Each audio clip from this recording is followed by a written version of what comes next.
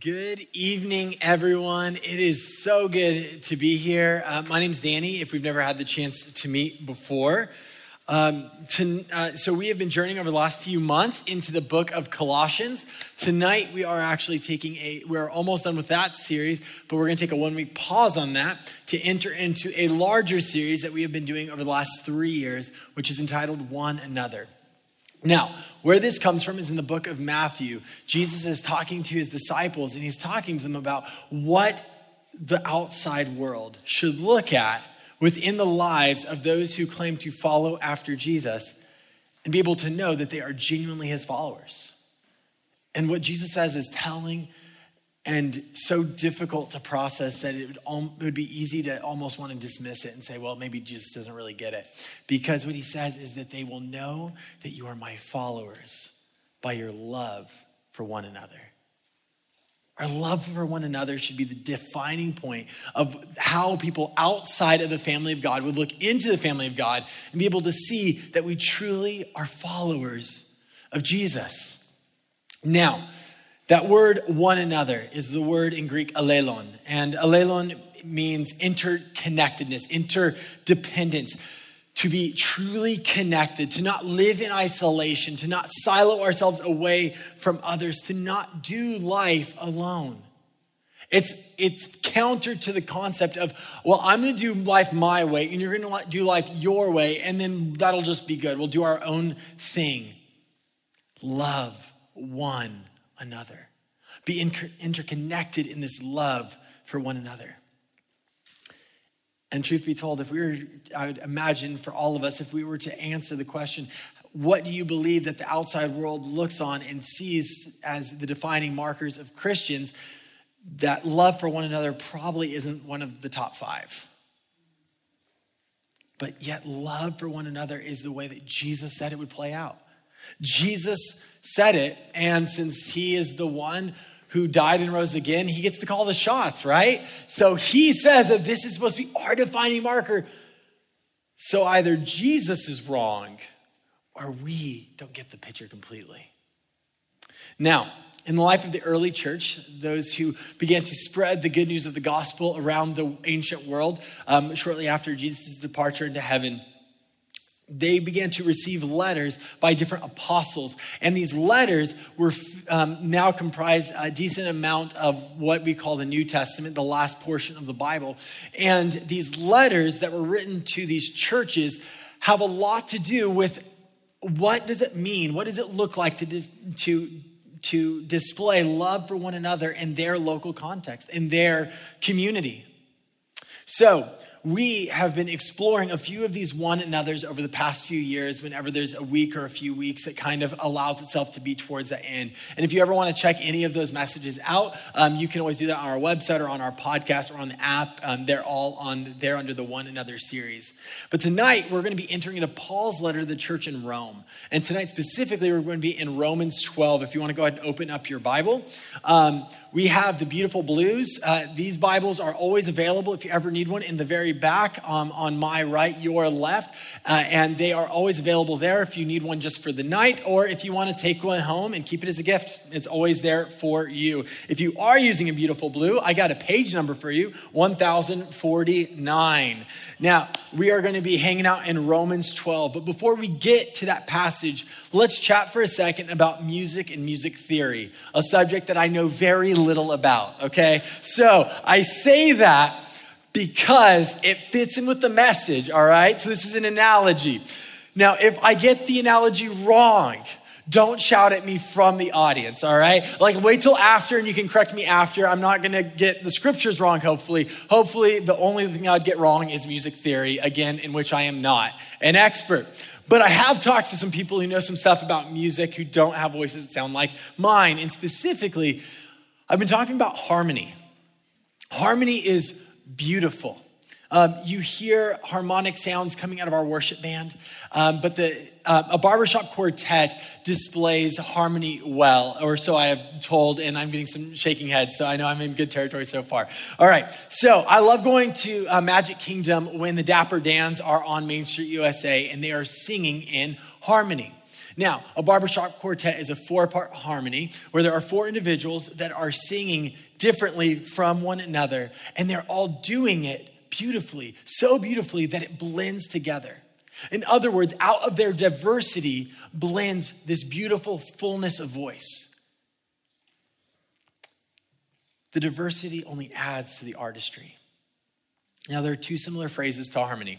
The first one is unison, or as I would define it, it would be, it is unity without diversity, where everyone is singing on the exact same note or the exact same pitch, whichever one of those is correct. Hopefully one of them is correct. But it's when you're kind of all singing the exact same way. So you'd be singing in unison. So there is definitely unity. They're all going in the same direction, but there's not a great deal of diversity because they're all singing the exact same way. And then there is a concept of dissonance. Now, dissonance is a long word, but I could sum it up to being diversity without unity. It's typically the unsettling result of musical notes that do not blend together. So you have harmony, which is unity with diversity, unison, that is unity without diversity, and dissonance, which is diversity without unity. Is it fair to say that our world would be defined by a culture of dissonance, where there is an unsettledness, where there is definitely a diversity of voices and opinions on every single topic imaginable, but they're not blending well? It's like every voice on the soundboard is simply being mic'd up and hyped up, and everyone's trying to be louder and louder instead of trying to figure out how do we create unity in the midst of our diverse opinions and views.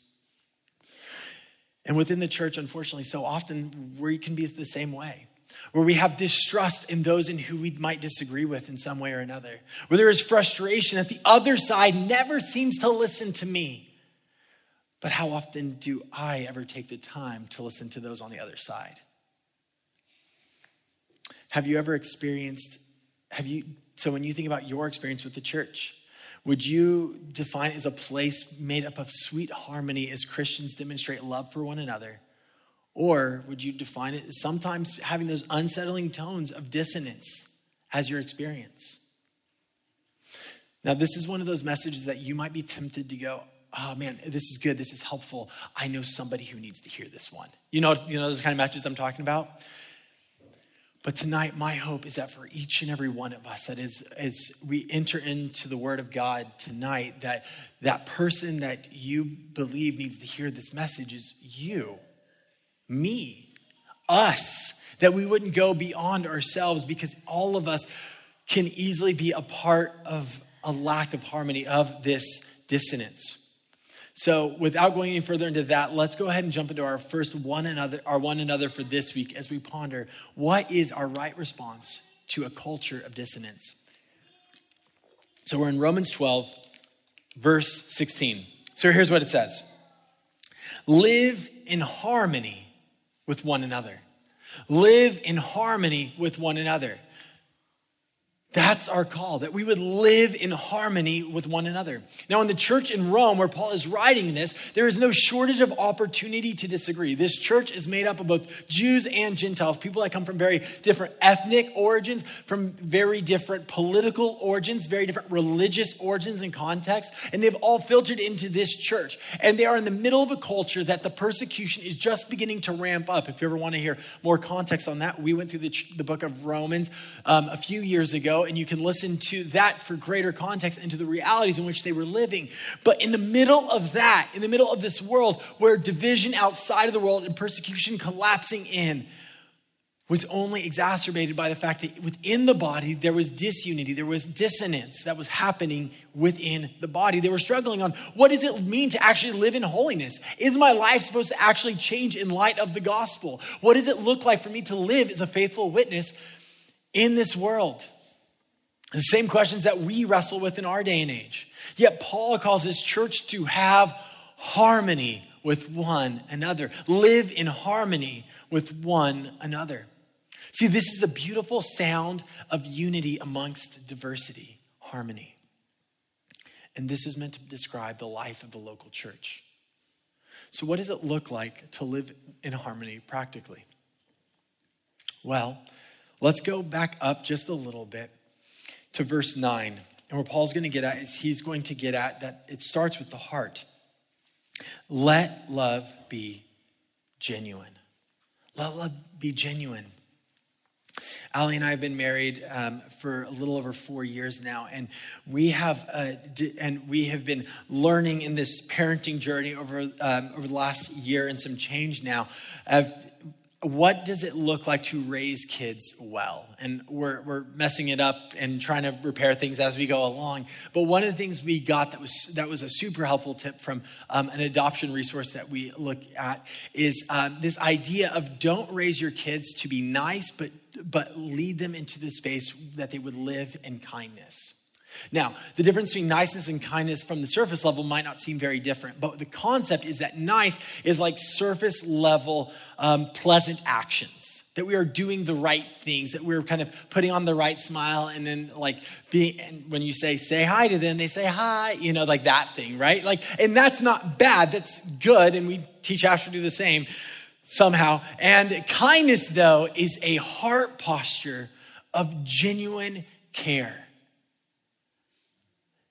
That we would have, that our desire, to whatever extent we are able to disciple and raise up our kids, that they would have genuine kindness and care. Let your love be genuine. How often do you act nice to that person that just frustrates you to all get out, just to follow up as soon as they walk away with an eye roll? You'll talk to them and you'll go, oh, yeah. But as soon as they walk away, you go to somebody else and you go, can you believe that's what they said? Let your love be genuine. See, Paul's desire to let their love be genuine means that the core of your affection needs to be stirred to demonstrate love for God and love for people. So live in harmony with one another. This is the heart of harmony, genuine love. If you don't have genuine love for one another, then nothing else can come from that. Genuine unity cannot be actually seen. Only surface level unity could ever be achieved. Now, Paul continues in verse 9. Let's read the entire thing of verse 9. Let your love be genuine. Abhor what is evil. Hold fast to what is good. So to have genuine love for others does not mean that you are to affirm every thought, action, belief that you personally think or feel, or that others do, or that is acceptable in our cultural narrative. It doesn't mean that. We're still called to abhor what is evil or broken, and to love and to cherish and to hold fast to what is good. See, this completely goes against the way that our world works, where in our culture, there's no longer an allowance for disagreement on either side of the conversation. So easily, if you disagree with me, then you're like the worst villain since Cruella de Vil, even though apparently she doesn't hate Dalmatians anymore. But the reality is that the scriptures have never fully affirmed any culture ever. There's not a single culture that has ever been completely in alignment with the scriptures, ever. Look at the people of God, the Israelites. Look at what happens there.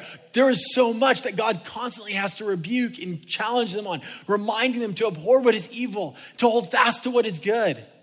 And they always get it wrong. Why? Because humans are always at play. And the problem is we have this whole brokenness thing that's living within us that we have to reconcile and deal with. The reality is that the scriptures have never fully affirmed any culture. And where the origins of this comes from in the very beginning of the scriptures. We humans expressed our desire to find good and bad on our own terms in Genesis 1-3. And that still happens in each and every one of our hearts. Sure, we want to know what God might have to say about a given subject up until the point that it challenges what we want. And then if it's between my desires and God's desires, I'm going to prioritize mine. But then things are meant to change. We are called to live in genuine love while not losing God's right desire to define good and bad on his terms, not on our terms. So we are called to abhor what is broken and to hold fast to what is good.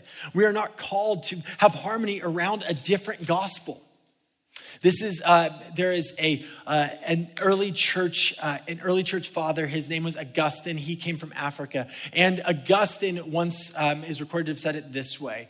He said, in essentials, unity, and non-essentials, charity, but in all things, flip that one. In essentials, it's kind of important to get this quote right. In essentials, unity, and non-essentials, liberty, but in all things, charity. That love would be the defining marker for everyone, period. But that in the essential things, that we'd hold those things fast, that we wouldn't capitulate to a different gospel, that the baseline of our song would be the beauty of who Jesus is and what the scriptures say authoritatively. So we are called to live in harmony with one another, but not forsake what is good in the process.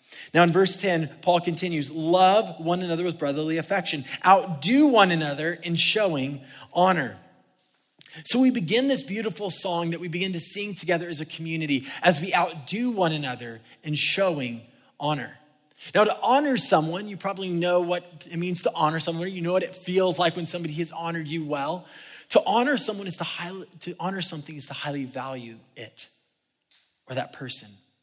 It's not empty flattery. It's about seeing the value and the dignity of someone else and what they bring to the table, and we put that on display and we make that known. We elevate that. We want to make much of them and be so excited for what they are bringing to the table. But what I want you to see in this passage is look at like the competitive language that Paul's using here. Outdo one another in showing honor. So he's not just saying, just show honor to people. He's saying outdo one another. If I were to invite two of you onto the stage, which I'm not going to have an ice cream eating contest. We already got volunteers, cool. But if we were to invite two of you on the stage for an ice cream eating contest, the odds are, and I said outdo one another in eating ice cream, you'd probably end up eating, if both of you were competitive, you would end up eating more ice cream than you would have if you were, say, just sitting on your couch by yourself eating ice cream. Why? Because there's a competitive nature to that. That out of that friction, out of that tension, there is actually a drive to do more. And you can sense the almost competitive language that he's using to outdo one another.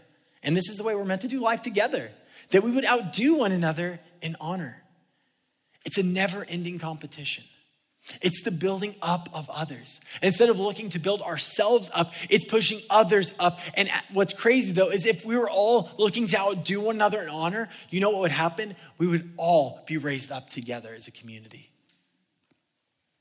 The most practical version of that in my life has been in my relationship with Allie. That for Allie and I, when we are focused on ourselves and what we want out of things, and I'm not feeling very loved right now, and I am looking to Allie, or she is looking to me to fill her needs, what ends up happening is we begin to come at each other with a completely self-interested mindset, a completely selfish mindset, that neither of us can actually fulfill for one another. But what's been so cool is in the moments when we get a little bit of clarity, we begin to focus on how can I love Allie well? Or she is focused on how do I love or honor Danny well? How can I sacrificially love her well? What ends up happening is we are both building one another up and displaying genuine love for one another. Outdo one another in honor. Now, verses 11 through 13, Paul continues, and what he's gonna do here, he's gonna kind of fire off a list of a bunch of really cool things that would be awesome if we and were empowered to do. So he says, do not be slothful in zeal, be fervent in prayer, serve the Lord. Rejoice in hope, be patient in tribulation, be constant in prayer. Contribute to the needs of the saints and seek to show hospitality. So I love this list. This list has so many unifying goals in it that as they continue to endure suffering and persecution, the difficulties of their cultural moment, that they would have their minds fixed on serving Jesus. They wouldn't be slothful. They would be urgent in their desire to abide in Jesus and to serve him faithfully and well. That they would live out of that obedience. See, this is the harmonic song of the church when it is being done in the context of community. But part of this includes living in generosity within the context of community and living in hospitality. Something Allie recently learned, and then she taught me, was about hospitality. Is that hospitality is not just about opening up your home or your life to those who are easy for you to get along with. Hospitality, genuine hospitality, is opening up your life to those who on the surface level, it wouldn't make a lot of sense on why you would be together, maybe. But because of Jesus, the paradigm changed. You now have more in common through Christ than you could ever have any other way. This is harmony. Unity amongst diversity. This is a song of harmony. Unity with those who are different. Love for those who have different interests, life experiences, opinions than you. So live in harmony with one another. Now verses 14 and 15, Paul continues. Bless those who persecute you. Bless and do not curse them. Rejoice with those who rejoice and weep with those who weep. Again, this is a church in suffering. They are experiencing high levels of persecution is beginning to just start in this church. The pain is here in Rome. And do you know what Paul's first encouragement is? He riffs on Jesus. He just requotes Jesus. Bless those who persecute you. Could you imagine how difficult that would be? Could you imagine what it would mean, what that would look like, that when somebody is taking away your family members, to bless them? When somebody is maybe taking you to the Roman Colosseum to die from lions, that you would be able to offer a blessing to them? That as your house is being demolished, that your church gathering is being disbanded, you would bless them? Yeah, that's what Paul's calling them to. Now, here's where it gets kind of interesting, right? Imagine that we are the church in Rome and the persecution is just starting, and maybe one or a few of us are starting to sense it in our businesses. We run some shops or whatever, and our businesses, because of our allegiance to Jesus, are now being closed, are now being taken away from us. But not all of us. Now, how do we do that? What does that mean? Should we go to that person and go, just trust in the Lord, it's all gonna work out just fine? What do we do? Or let's flip it a little bit, right? Imagine that you're the one who is having a rough go at it right now, but then another person, it's going a little bit easier for them. What do you do to interact with them? Well, Paul says, again, rejoice with those who rejoice and weep with those who weep. See, what happens when we rejoice with those who are rejoicing and weeping with those who are weeping is we have the opportunity to enter into their world, into their context. We have the opportunity to not just try to cheer up the suffering or the grieving or the hurting. We have the opportunity to cry with them, to be with them, to offer more than just a platitude or a fix to their problem, but presence. And when somebody is rejoicing, something awesome has happened in their life, and your life is either neutral or it's pretty crummy right now, you also have the opportunity to rejoice with those who are rejoicing. You don't have to just go, well, it's good that good things are happening to you, but like if you knew what's going on in my life, you would feel terrible. No, it's that wherever you are, you have the opportunity to enter in through empathy to the other. See, this is empathy. Now, for me personally, empathy can be often difficult because I personally am very focused on action. So when something tragic happens in my life or in the life of others, I typically want to go in and fix it. That's my first reaction is, all right, what can we do? What do we do? What do we got to do? How do we make this right? Where do we go? But to mourn and to grieve and to weep with those who are weeping, to rejoice with those who are rejoicing. Empathy is a part of what it means to live in harmony with one another. That we would journey into other people's context. That we understand one another. That we don't rush to fixing. That we don't rush to correcting. That we rejoice in the highs and we sit down and cry in the lows with one another as a community, as a family. That's what we're called into. And from that context, Paul moves into verse 16, which we visited earlier, where he says, live in harmony with one another. Do not be haughty, but associate with the lowly. Never be wise in your own sight. Now we are at the harmony piece of the puzzle, and it's built on the back of this idea of rejoicing and weeping with those who are experiencing that. And when we are experiencing even a diversity of circumstances within our community, we have the opportunity to join into harmony with one another. Because remember, harmony is unity blended with diversity. And this is why we need to reject any concept of unison or uniformity. As my friend Billy said earlier this week when we were talking about this concept, is he said what comes to his mind when he thinks of uniformity or unison is this idea of everyone marching in a straight line, that everyone's doing it exactly the same way in every way. Now, that might look orderly, and it might even be good and helpful in the most important things, in the essentials. But the reality is that doesn't bring the fullness of what can be present in the family of God. Now, we also need to reject dissonance, which is diversity without unity, which is when we begin to march against one another.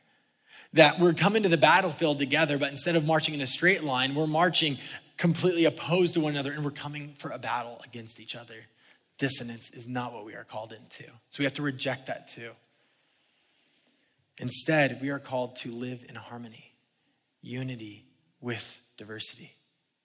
We are called to live in harmony with one another, which is the family of God, sisters and brothers, marching alongside one another against our true enemy, the one who wants to kill, steal, and destroy, the Satan, the twisted one, the broken one, the false one, the accuser. He is the enemy of the brethren, not one another, and not other human beings outside of the walls of the church either. We are called to be united. We are called to do life together. Now, there is something really interesting here. He's going to offer a parallel between two H words, harmony and haughty. And the interesting thing about those two words is in Greek, they are both the exact same phrase, except they have a word that comes right before each of them that defines what the actual characteristic is. Both are connected to the concept of how you understand yourself in comparison to others. So here's what I mean by that. The fact that harmony is understanding others as valuable as self. So you see something beautiful within the diversity because all of us are elevated to this place where we go, man, I don't fully understand, but that's beautiful. Like I can see where you're coming from. I have understanding for you and with you. Haughtiness is understanding yourself as more valuable than others. See, to be haughty is to believe that you are better, that you are more right, that you are more worthy, that you are more valuable. But let me flip it and change it just a little bit because it still applies with the concept of haughtiness. That you feel more misunderstood, that you feel more isolated, that you feel more judged. Whenever you feel more anything, others won't get me because blank. That is so easily us elevating ourselves over others. We aren't seeing that other people might have a shared experience with us that we could enter into together as a community. This connects to, and this idea then Paul connects to a specific sin. Do not be haughty, but associate with the lowly. So he's talking about rejecting something that in the book of James refers to as the sin of partiality. Now, the sin of partiality is any time when we show preference to either ourselves or a specific group of people over others, or we specifically target one group to be lower than everyone else. It's when we are showing partialness or partiality. And in James, just like in the book of Romans, he is connecting it to socioeconomic realities, where he is saying, but associate with the lowly. And in the book of James, James writes and specifically states, if somebody is coming in and they are well-dressed versus not well-dressed, give no preference or deference from one to the other. Don't give partiality. Don't engage in the sin of partiality.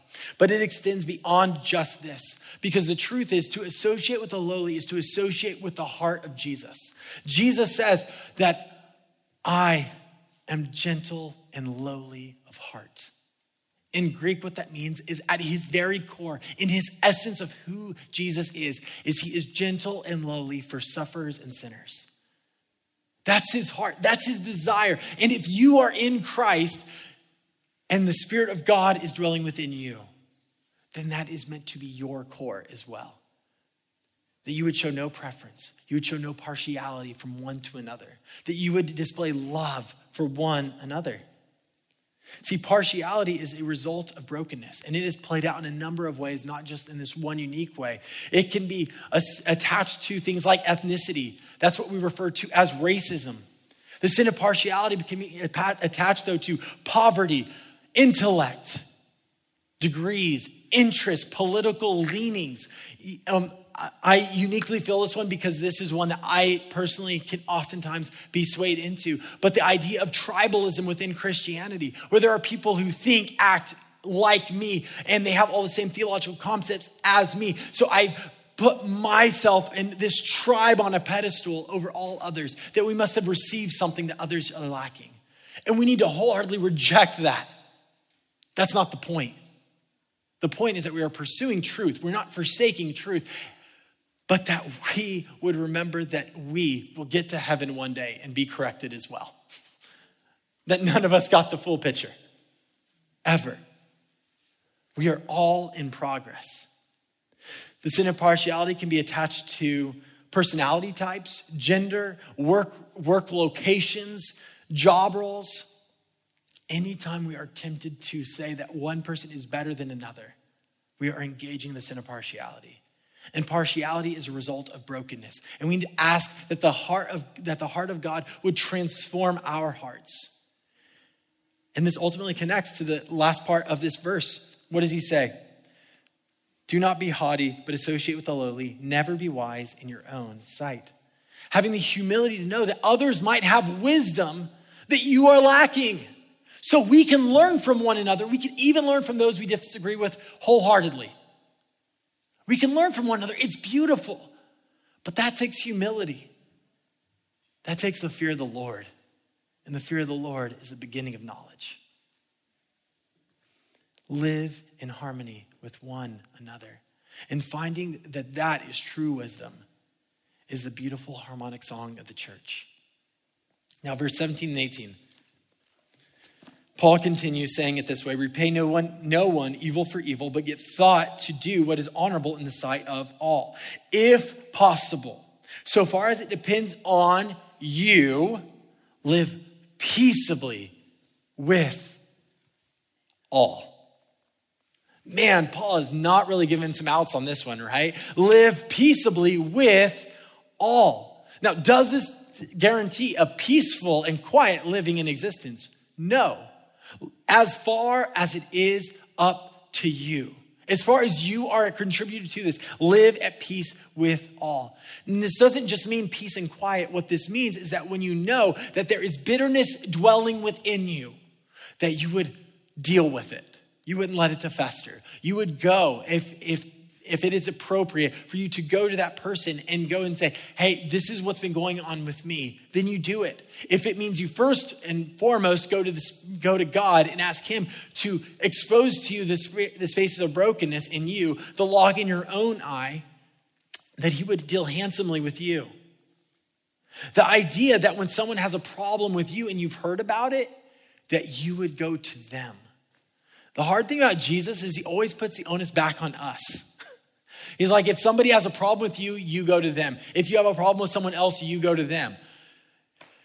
What is he expecting us to do? Deal with conflict well and wisely? I mean, yes, that's exactly what Jesus is calling us to, which is why in the Sermon on the Mount, he says, blessed are the peacemakers. This is what it means to be a peacemaker over a peacekeeper. Peacekeepers pretend that everything's fine and actually are a volcano waiting to erupt. Or they steamroll people to keep the peace. A peacemaker are the type of people that say, you are my brother, you are my sister. So we are going to handle this together and we will not give up until we handle it. We will figure this out. We will make peace together. As far as it's up to you, live peaceably with all. Make peace, seek harmony, seek unity. Listen to the song of harmony playing. The last thing I want to mention is verse 21. Do not be overcome by evil, but overcome evil with good. So again, he kind of bookends this passage talking about the difference between evil and good. Do not be overcome with evil. He's been unpacking what is evil, the opposite of all things good in this passage. Dissonance in the family of God is evil. Suspicion is broken. Gossip, double talk is broken. The sin of partiality is broken. Live in the goodness. Allow the goodness to overcome the evil. Now, I was also told that sometimes a songwriter or a composer will allow dissonance to come into play so that when harmony comes into the tune, the harmony is even more beautiful. Our God is the composer of the cosmos, the songwriter of history. And in the middle of our chaotic song of dissonance of our world, he is writing a song of harmony through us, the life of the church, his bride being prepared for the ultimate song to be sung. He is writing a song of harmony through us, that when the world sees the way that we love one another, that the gospel would be on display and they would be left stunned, wondering how do they join the choir? Imagine if that was our reality. We don't have to imagine because it is. That's what is meant to be our reality. But it has to start with each one of us constantly asking the Spirit of God to examine our hearts. Are there areas in your life that you would need to confess that you have not been seeking harmony? Individuals who you have been holding bitterness against? Groups of people that you are tempted to refuse or write off within the family of God? See the heart of Jesus, gentle and lowly, unifying and harmonious, and ask the Spirit to search your heart, to expose where you have been overcome by brokenness, and instead watch as he overcomes that evil, that brokenness with the goodness of the cross. Imagine if this was our story as a community, that we would sing a harmonious song, that we'd realize that we come from very different places. We have different backgrounds, different experiences. We might work in different roles and we might sing in very different tones. But for those of us in the family of God, we stand united together by the baseline of our faith in Jesus Christ and in him alone, and our submission to the word of God. And we would allow his song to guide our song. I think that's something so beautiful, something so incredible, something so worthwhile. Now I'm going to ask the band to come on up. And as they do, I just want to offer that simple challenge that you would take time. Maybe it's here tonight. Maybe it's after you go to Ale House with a friend and go and talk this over. Maybe this is on your own a little bit later as you are just journaling in the days ahead. But don't miss this opportunity. Ask the Spirit of God to reveal in you, where am I not pursuing this kind of radical unity, this beautiful harmony? Talk it over. Enter into community in this way, that we would live in harmony with one another.